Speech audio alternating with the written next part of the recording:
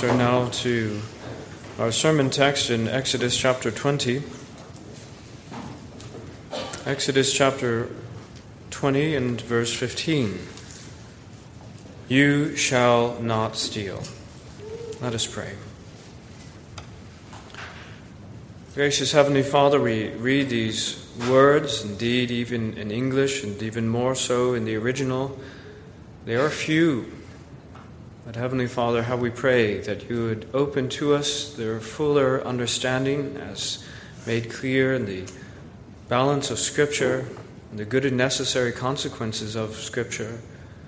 That, Lord, you would enable us to understand the eighth commandment.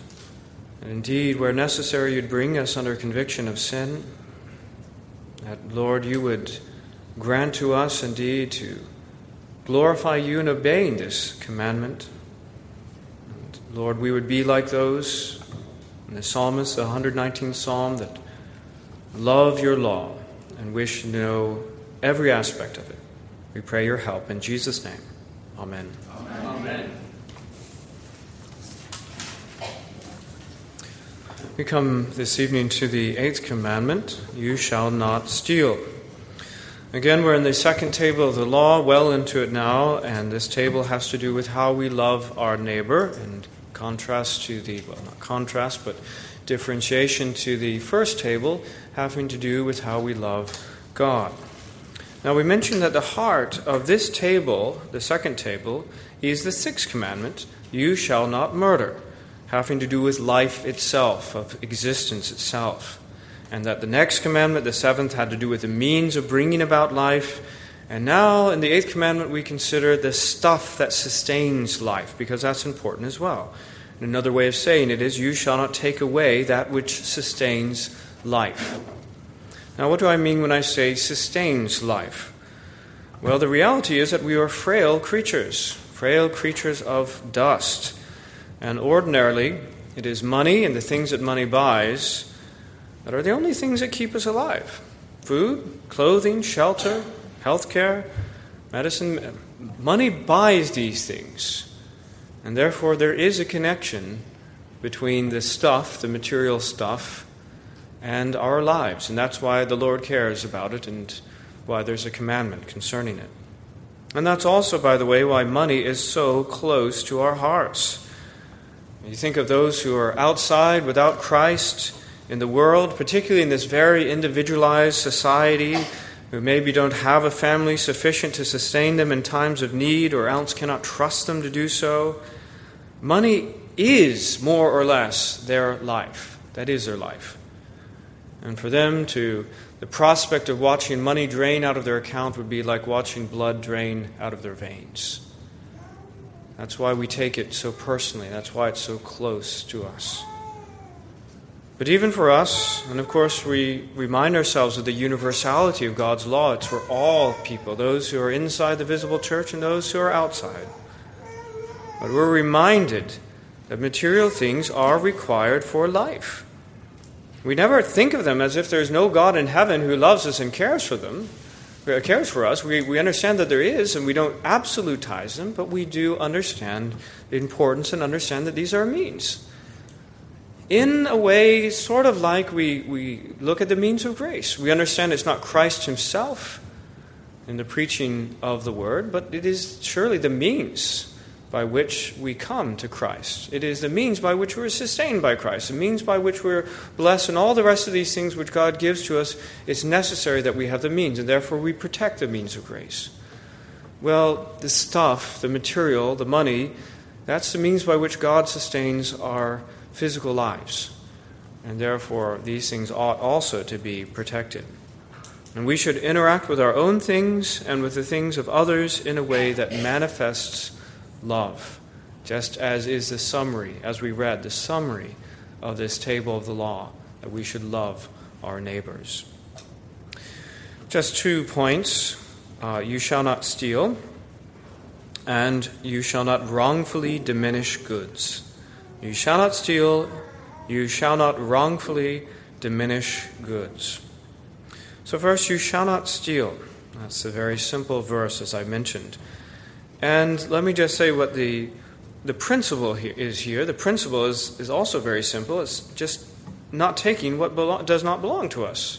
Even a child understands that. You should not take that which does not belong to us. But isn't it interesting that the very first sin, look, the first sin was many things, and we can look at it from a number of perspectives, but at the simplest, most basic form, it's theft. Eve took something, and Adam joined in that sin that did not belong to her. That was the very first sin. Genesis 3:6. So when the woman saw that the tree was good for food, that it was pleasant to the eyes, and a tree desirable to make one wise, and we'll trust that we have occasion to speak of the 10th commandment about covetousness and where it goes. But when she saw all these things, a tree desirable to make one wise, she took of its fruit and ate. She also gave to her husband with her, and he ate. That was theft. And because of that theft, the very first security measures had to be put in place. You understand that in an unfallen world, in Eden, there were no gates, there were no locks, there were no keys, there were no doors, there was nothing like that at all. But then in Genesis 3:22, and now, this is the Lord speaking, now, lest he put out his hand and take also of the tree of life and eat and live forever. Therefore the Lord God sent him out of the Garden of Eden to till the ground from which he was taken. So he drove out the man, and he placed cherubim at the east of the Garden of Eden, and a flaming sword which turned every way to guard the way to the tree of life. And so it has been ever since that people take things which are not theirs, and these things need to be guarded. Now let me say, beyond that principle of stealing is taking what does not belong to us, that there is in all sin, and particularly this sin, there's an allure of taking that which is not ours just because it is not ours. Right? Proverbs 9:17 says that stolen water is sweet, and bread eaten in secret is pleasant. It's a funny thing, stolen water. We don't think of that, and we couldn't imagine what difference does it make. But if it's stolen, all of a sudden it attains a kind of level of interest and intrigue because of our sinful natures. It's the forbidden fruit syndrome, as we call it.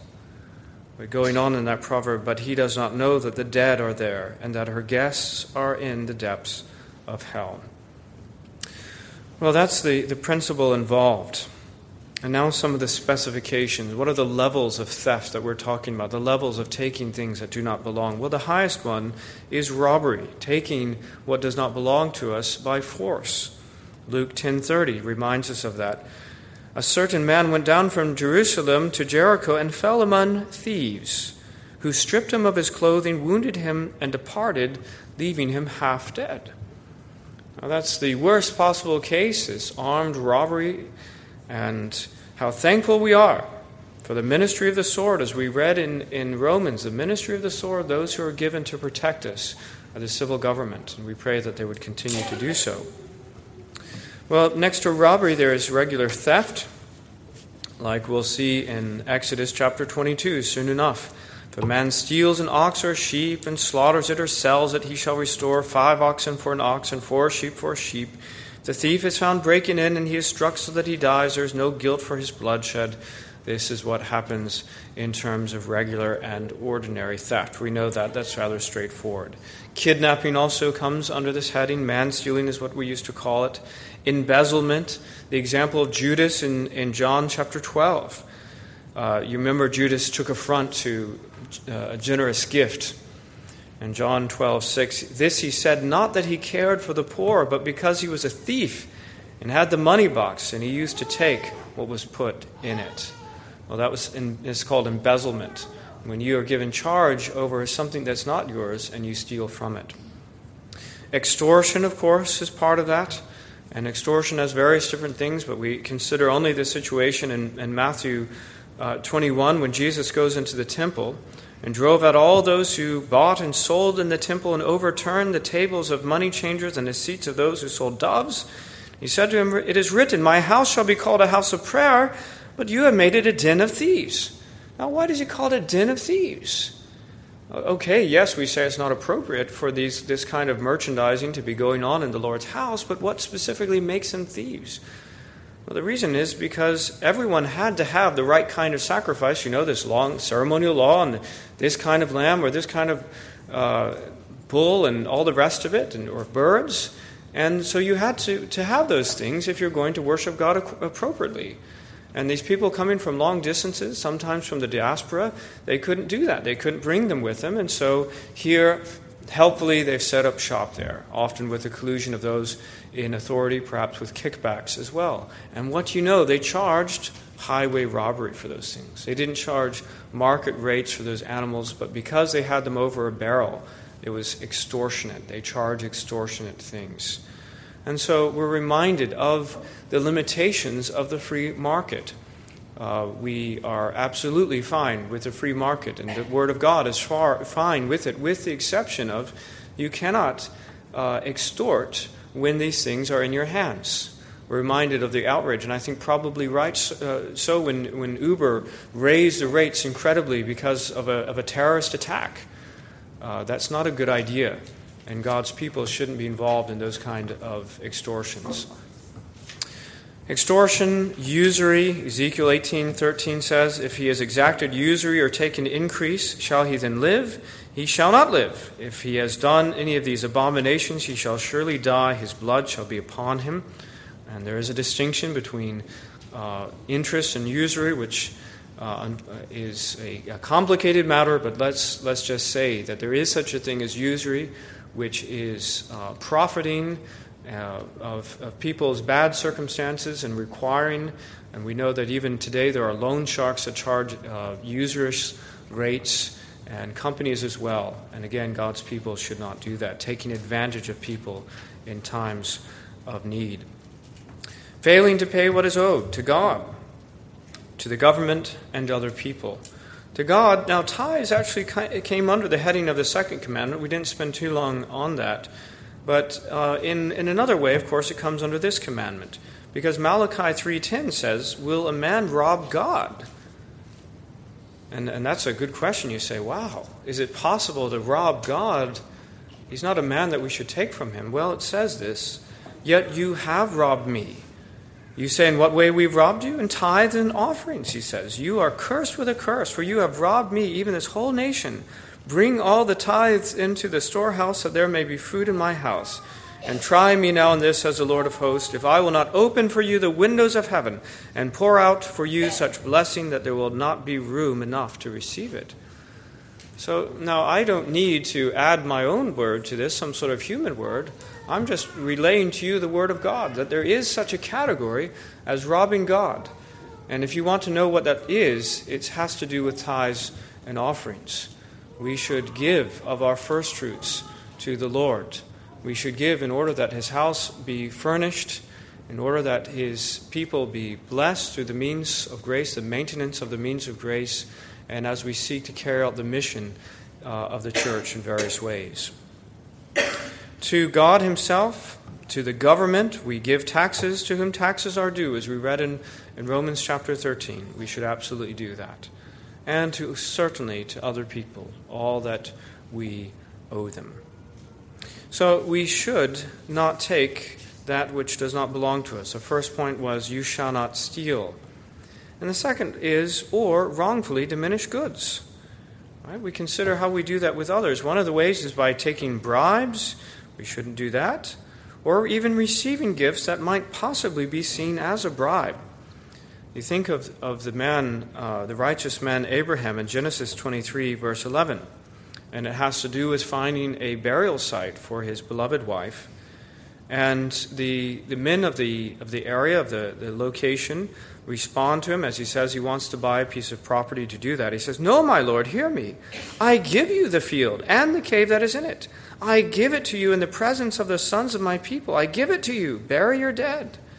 Then Abraham bowed himself down before the people of the land, and he spoke to Ephron in the hearing of the people of the land, saying, if you will give it, please hear me.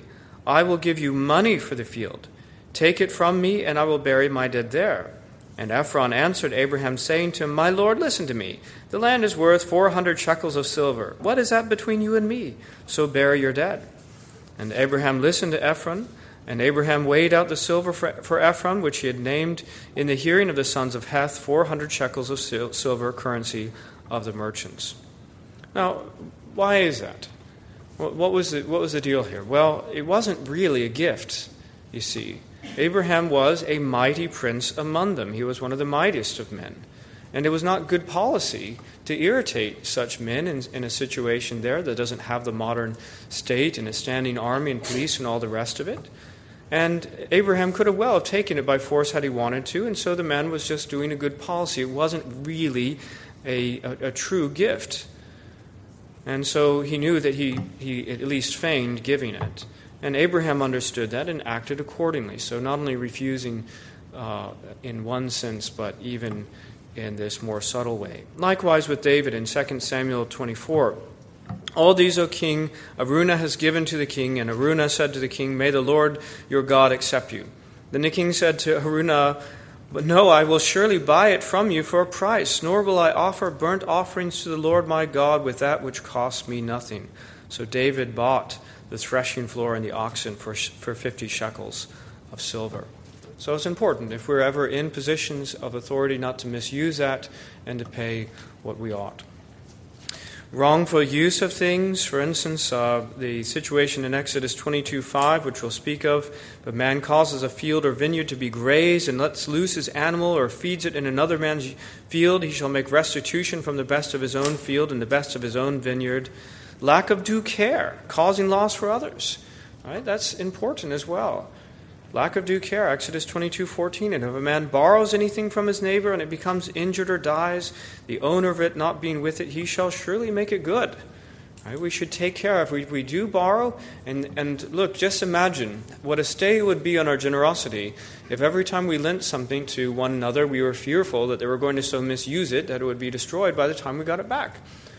We should take care of things at the very least, of the higher of the two ways, whether the way you customarily take care of things, if you're really good at taking care of things, or if the person that you're receiving from takes better care of that than you normally do, you need to rise up to their standards, or even better than both of those things in the things that you borrow. That's a good and godly way to do that. And it will encourage generosity in the way that we lend one to another. And not returning things that are lost. If you meet your enemy's ox or his donkey going astray, you shall surely bring it back to him again. So children, you find things that are lost, you must make sure to return them. Now that has to do, as I mentioned, it has to do with wrongfully diminishing goods with others, but it also has to do with wrongfully diminishing our own goods. And one of those ways is laziness. Where does laziness? Again, it comes under two different headings. In one sense, it comes under the fourth commandment, because the fourth commandment has to do with the governing of our time, of the Sabbath day, and also the other 6 days, that we should work 6 days. But it also has to do with this because our laziness tends to diminish the material things of this world. Proverbs 18:9, He who is slothful in his work is brother to him who is a great destroyer. Why is that? Great destroyer. That means he's destroying the goods. He's destroying the things that are useful to life. Well, the lazy is like that because he does not work to increase these things, but rather over time these things are diminished.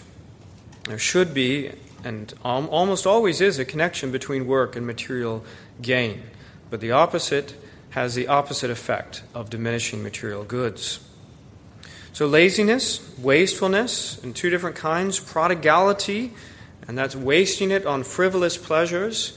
We're warned against that in Proverbs 29. Whoever loves wisdom makes his father rejoice, but a companion of harlots wastes his wealth. Illustrated in Luke 15:13. After not many days, the younger son gathered all together, journeyed to a far country, and there wasted his possessions with prodigal living. Now, prodigal living is totally different than true generosity. No one really benefited from this prodigality. It's just wasting it on himself for momentary pleasures. That's totally different than real generosity. On the other hand, you have Matthew 26, verse 7. A woman came to him having an alabaster flask of very costly fragrant oil, and she poured it on his head as he sat at table. But when his disciples saw it, they were indignant, saying, Why this waste. See, they've miscategorized. You've got to be very careful, don't you, in the Word of God to make sure you understand the right category of what you're dealing with. And the disciples, probably led by Judas, are miscategorizing this as prodigality. It's not that. And the Lord, of course, rebuked them and commended the woman, and she is commended, in fact, for all of time. Until the very end of the world, wherever the gospel is proclaimed, her act of generosity is made known of. So we have to be very clear in our own minds the difference between those things. And then improvidence, or lack of wisdom. I was remember when I was very impressed by reading in Beatrix Potter that word and reminding myself of what that meant. And it means, of course, that you're not taking due care for the future. All right? If you're being foolish and unwise and not looking at what's going to happen next, particularly in taking care of your family, you're improvident. God is, of course, the opposite of that. He is wonderfully provident. And in His providence, He cares even for the sparrows, He cares for all the animals, and He certainly cares for His people. We can be very sure of that. Inasmuch as it's in our hands, we also ought to care for the future of ourselves and of our families. Proverbs 13:23 says, "Much food is in the fallow ground of the poor, and for lack of justice there is waste." Again, that's something we see a lot of in the third world. Well, these are the principles, these are the ideas of a very simple commandment, thou shalt not steal. Let's move on now to the applications, as usual, focusing on those things in the larger catechism. And there are duties required, and there are sins forbidden. So first of all, the duties required in 141. Larger Catechism 141, what are the duties required in the 8th commandment? The duties required are, and I won't go through each and every one of them, but I'll go through a selection. Truth, faithfulness, and justice in contracts and commerce between man and man, rendering to every one his due. Truth, faithfulness, and justice. And so we need to think about it, not merely in refraining from stealing from one another, because there are situations where you say, well, I'm not really stealing, but rather the positive requirement, the positive duty is truth, faithfulness, and justice in all of our dealings one with another. Giving and lending freely according to our abilities and necessities of others. I don't know if you thought about that as coming under the heading of the 8th commandment. But the Westminster Divines thought that this was one of the duties. The giving and lending freely according to our ability and necessity of others. Another reason why we should promote and continue to pray for a spirit of generosity in our church. Moderation of our judgments, wills, and affections concerning worldly goods. That's part of it. A moderation of our judgments. And I think so much is actually solved by that one word, moderation. Because we're going to find that it's not like zeal for the Lord, in which there's no good moderation in our hearts to the Lord. We should be all-out zealots for the living God. And there's no benefit, there's no blessing in being halfway. The Lord says that's being lukewarm, and He's going to spit you out of His mouth. But as for our approach and attitude to things of this world, moderation is it. Right? We want to be provident, but we don't want to be misers. We want to be generous, but we don't want to be prodigal. We want to enjoy the good things that God has, but we don't want to waste them. And we want to work hard, but we don't want to be striving unnecessarily after riches. And the key word in all that is moderation. Moderation. A provident care and study to get, keep, and use, and dispose these things which are necessary and convenient for the sustentation of our nature and suitable to our condition. Much wisdom to be found in there. And again, I recommend to you the larger catechism. Go home and look at these things. Provident care and study to get, keep, use, and dispose things which are necessary and convenient for the sustentation of our nature suitable and suitable to our condition. And I'll speak next of the fact that there are sometimes differences of approach of how it is that those things happen, and we must be generous and charitable in the way we evaluate one and another. A lawful calling and diligence in it. Not all callings are lawful, but we should look to find a calling that is lawful. And parents, as we guide our children, we should look to the long picture. What calling in the end is it that we are desirous for our children to have? Because we pray and we hope. And our priorities in these things are not always the same that the world has. The world has priorities for callings, and we should make sure that the church has things that are biblical and wise and good, that will be fruitful for the long-term good of the church. Frugality. John 6:12, the same man who greatly approved of the gift of the alabaster flask of oil, he said, so when they were filled, he said to his disciples, gather up the fragments that remain so that nothing is lost. We should not be wasteful. We need not be misers. We don't have to live like refugees, but there's really no point at all in being wasteful, and therefore we should not be such. And an endeavor by all just and lawful means to procure, preserve, and further the wealth and outward estate of others as well as our own. That's the thing. So the heart of one who loves, and don't forget this is all about loving our neighbor, is that we are also studying, we are also endeavoring, we are also wishing to procure that which is good and useful for each other, because we love one another and we want good things for each other. Those are the duties required. Sins forbidden. Again, I'm being very selective here on some. One of them is vexatious lawsuits, meaning frivolous lawsuits, which are terribly common in the United States and becoming a little bit more so here, unfortunately. And beyond that, for Christians, there's a text in 1 Corinthians 6, dare any of you, having a matter against another, go to law before the unrighteous and not before the saints? Do you not know that the saints will judge the world? And if the world will be judged by you, are you unworthy to judge the smallest matters? Do you not know that we shall judge angels? How much more things that pertain to this life? If then you have judgments concerning things pertaining to this life, do you appoint those who are least esteemed by the church to judge? I say this to your shame. Is it so that there is not a wise man among you, not even one, who will be able to judge between his brethren? But brother goes to law against brother, and that before unbelievers. Now therefore it is already an utter failure for you that you go to law against one another. Why do you not rather accept wrong? Why do you not rather let yourselves be cheated? Well, let me just say, if this situation ever arises where you feel the need to take one of your brethren to court, the session stands ready to assist in accordance with 1 Corinthians chapter 6, because that is not a good witness. Unlawful callings, example given in Acts chapter 19 of those who had practiced magic, burning their books and so forth.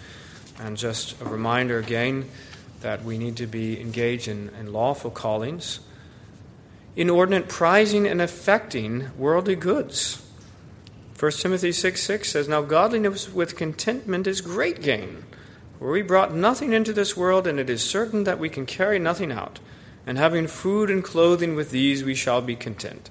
But those who desire to be rich fall into temptation and a snare, and into many foolish and harmful lusts, which drown men in destruction and perdition. For the love of money is a root of all kinds of evil, for which some have strayed from the faith in their greediness and pierced themselves through with many sorrows. And so we should not inordinately prize and affect worldly goods. Distrustful and distracting cares and studies in getting, keeping, and using worldly goods. We just said we should do that, but not to a distraction and not to distrust. You see the moderation again. We should study and endeavor to get good things for our use and for others, but not to a way that is distrustful and distracting.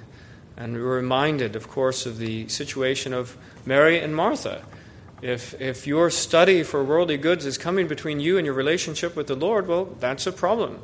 That's why moderation is needful. As likewise, idleness, we spoke again of that. Idleness is not a good thing. Prodigality, because before we get to prodigality, let me actually mention envying at the prosperity of others, as we seek to balance these two things. And let me commend you that I think that we do better than some churches in this area, that we tend to rejoice when God gives good things one to another, and may that continue. But I know that there are churches where pretty much everyone raises eyebrows. It's a practice art when somebody gets something new car, new clothes, new anything. And well, look at that. That must be nice. And that's not benign. That's not benign at all. Okay, that's sinful. And we don't need to go in that direction at all. We need to stay well aware from it. Because the catch-all statement, the end of the question of this catechism question, and all other ways whereby we do unduly prejudice our own outward estate and defrauding ourselves of the due use and comfort of that estate which God has given us. So if by our raised eyebrows we end up defrauding others from the comfort of that estate which God has given them, because they're so afraid to get anything new, then that's not actually keeping this commandment either. Okay, we need to check our own hearts in this. And we need to charitably, I'd say this, charitably estimate how there are different ways that we go about the same idea. All right, let's use an example of cars. All right, now I wouldn't dream of buying a new car. I wouldn't. That's just not the way I go about it. I buy cars that are at least 10 years old and with at least 100,000 miles, but things that they have everything on them, right? And there might be someone else in this congregation who wouldn't dream of buying some old car that's a little bit on the big side and a little bit too much stuff on it, but would absolutely buy a brand new car every couple of years that has roll-up windows and doesn't have a radio and all the rest of it. And to you, that might be the essence of the wise use of resources. And for me, this is the essence of wise use of resources. We don't need to raise eyebrows at one another. Rather, we say, may God grant us wisdom in the wise use of the things that we have. And always also with an eye of trying to be generous and having a capacity for others as we do it. And the Lord will bless that. He will not bless our envying at the prosperity of others. So, that's on one side. And then prodigality, because having said all of that, we should not go to the opposite extreme. Certainly not. And as I say, the word means being as a pointless and sinful waste of money on our own pleasures, things that are not going to benefit in the long run. And I think in some other cultures I'd probably spend more time on that one, but we probably don't struggle quite as much on that one. And then wasteful gaming. That certainly means gambling. That it's directed squarely at gambling, and Christians should not be involved in gambling because that's what it is. They make money taking people because of their wasteful gaming, and that's the issue. It's not casting the lot. Remember, there are circumstances that our confessional statement, our standards say it's okay to cast a lot. Because in essence, we, without a blasphemous or idolatrous use of it, we are putting things into the hand of God to decide. Now, those cases are very, very rare, but there is such a category. But gambling, of course, is not like that. It has to do with either unlawfully gaining things that has no connection with work. God didn't design it to work that way. Or ounce of being defrauded and wasting your money, which more ordinarily happens in gambling. But also, inasmuch as it impinges upon our profitable use of time, it could well also include computer games that steal away our time. This is our generation. This is one of the plagues of our generation. Not that there exist computer games, but that young people spend an awful lot of time on them instead of something that is profitable. And we don't want to go to the extent of outlawing things, all right, that nobody's lord of your conscience. The question is, has this become something that has now kept you from doing more that's going to help your outward estate and others? And if it's gone to that point, it's gone beyond being a useful thing to do as a nice way to spend time one with another, then maybe you should stop doing it. Okay, and some other extra applications. For those who would preach, and there are some, failing to preach the whole counsel of God is stealing from the people. I hope you understand that. Jeremiah 23:30. Therefore I'm against the prophets, says the Lord, who steal my words, every one from his neighbor. How about that? They were given words in order to preach them to their neighbors. You know, Christ himself was given words. And what does he say at the end of his ministry? In the high priestly prayer in John chapter 17. He says, I gave them the words that you gave to me. He didn't steal. Never did he once steal. He rendered to those that which was due. And my fellow preachers, if we have words from God to preach, and we are stealing if we do not give them to the people to whom they are to be given. And for the children, theft from parents is still theft. Proverbs 28:24, whoever robs his father or mother and says it is no transgression, the same is a companion to a destroyer. And we should not steal even from those whose job it is to provide for us. And plagiarism. Beloved, I want you to understand that plagiarism is rampant in our electronic age. It is so easy to go online and find the answer to things, to find essays and all the rest of it. And it is so rampant in some universities, they almost accept it now. But the people of God should never fall into this. Right? We do not steal the words from others and try to pass them off on our own.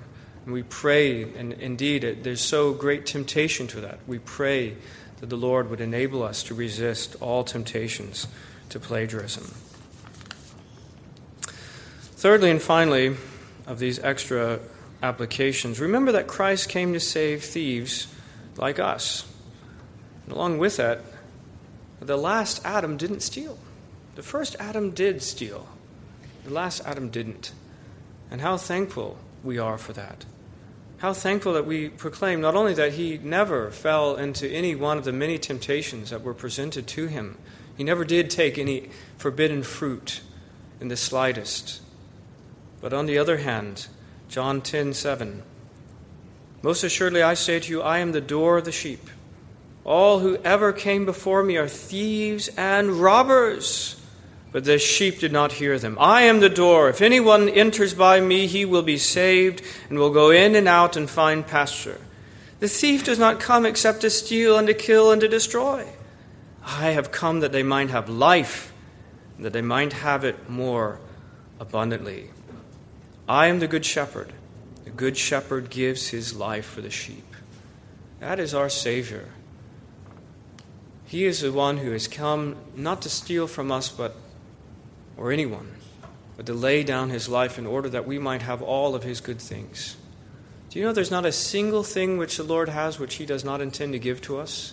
Now he in his wisdom, it spaces out the way that he gives those good things to us. But in the end, there's not a single thing that he possesses that is possible to communicate to us that he will not give. What a wonderfully generous God. What a wonderfully generous Savior. And that he is willing to do these things all at his own cost and expense. Truly, he has loved us. And how thankful that we who are in various ways thieves, yes, we have not kept this commandment. But that such a Savior came in order that we might be made right with God. Let's pray.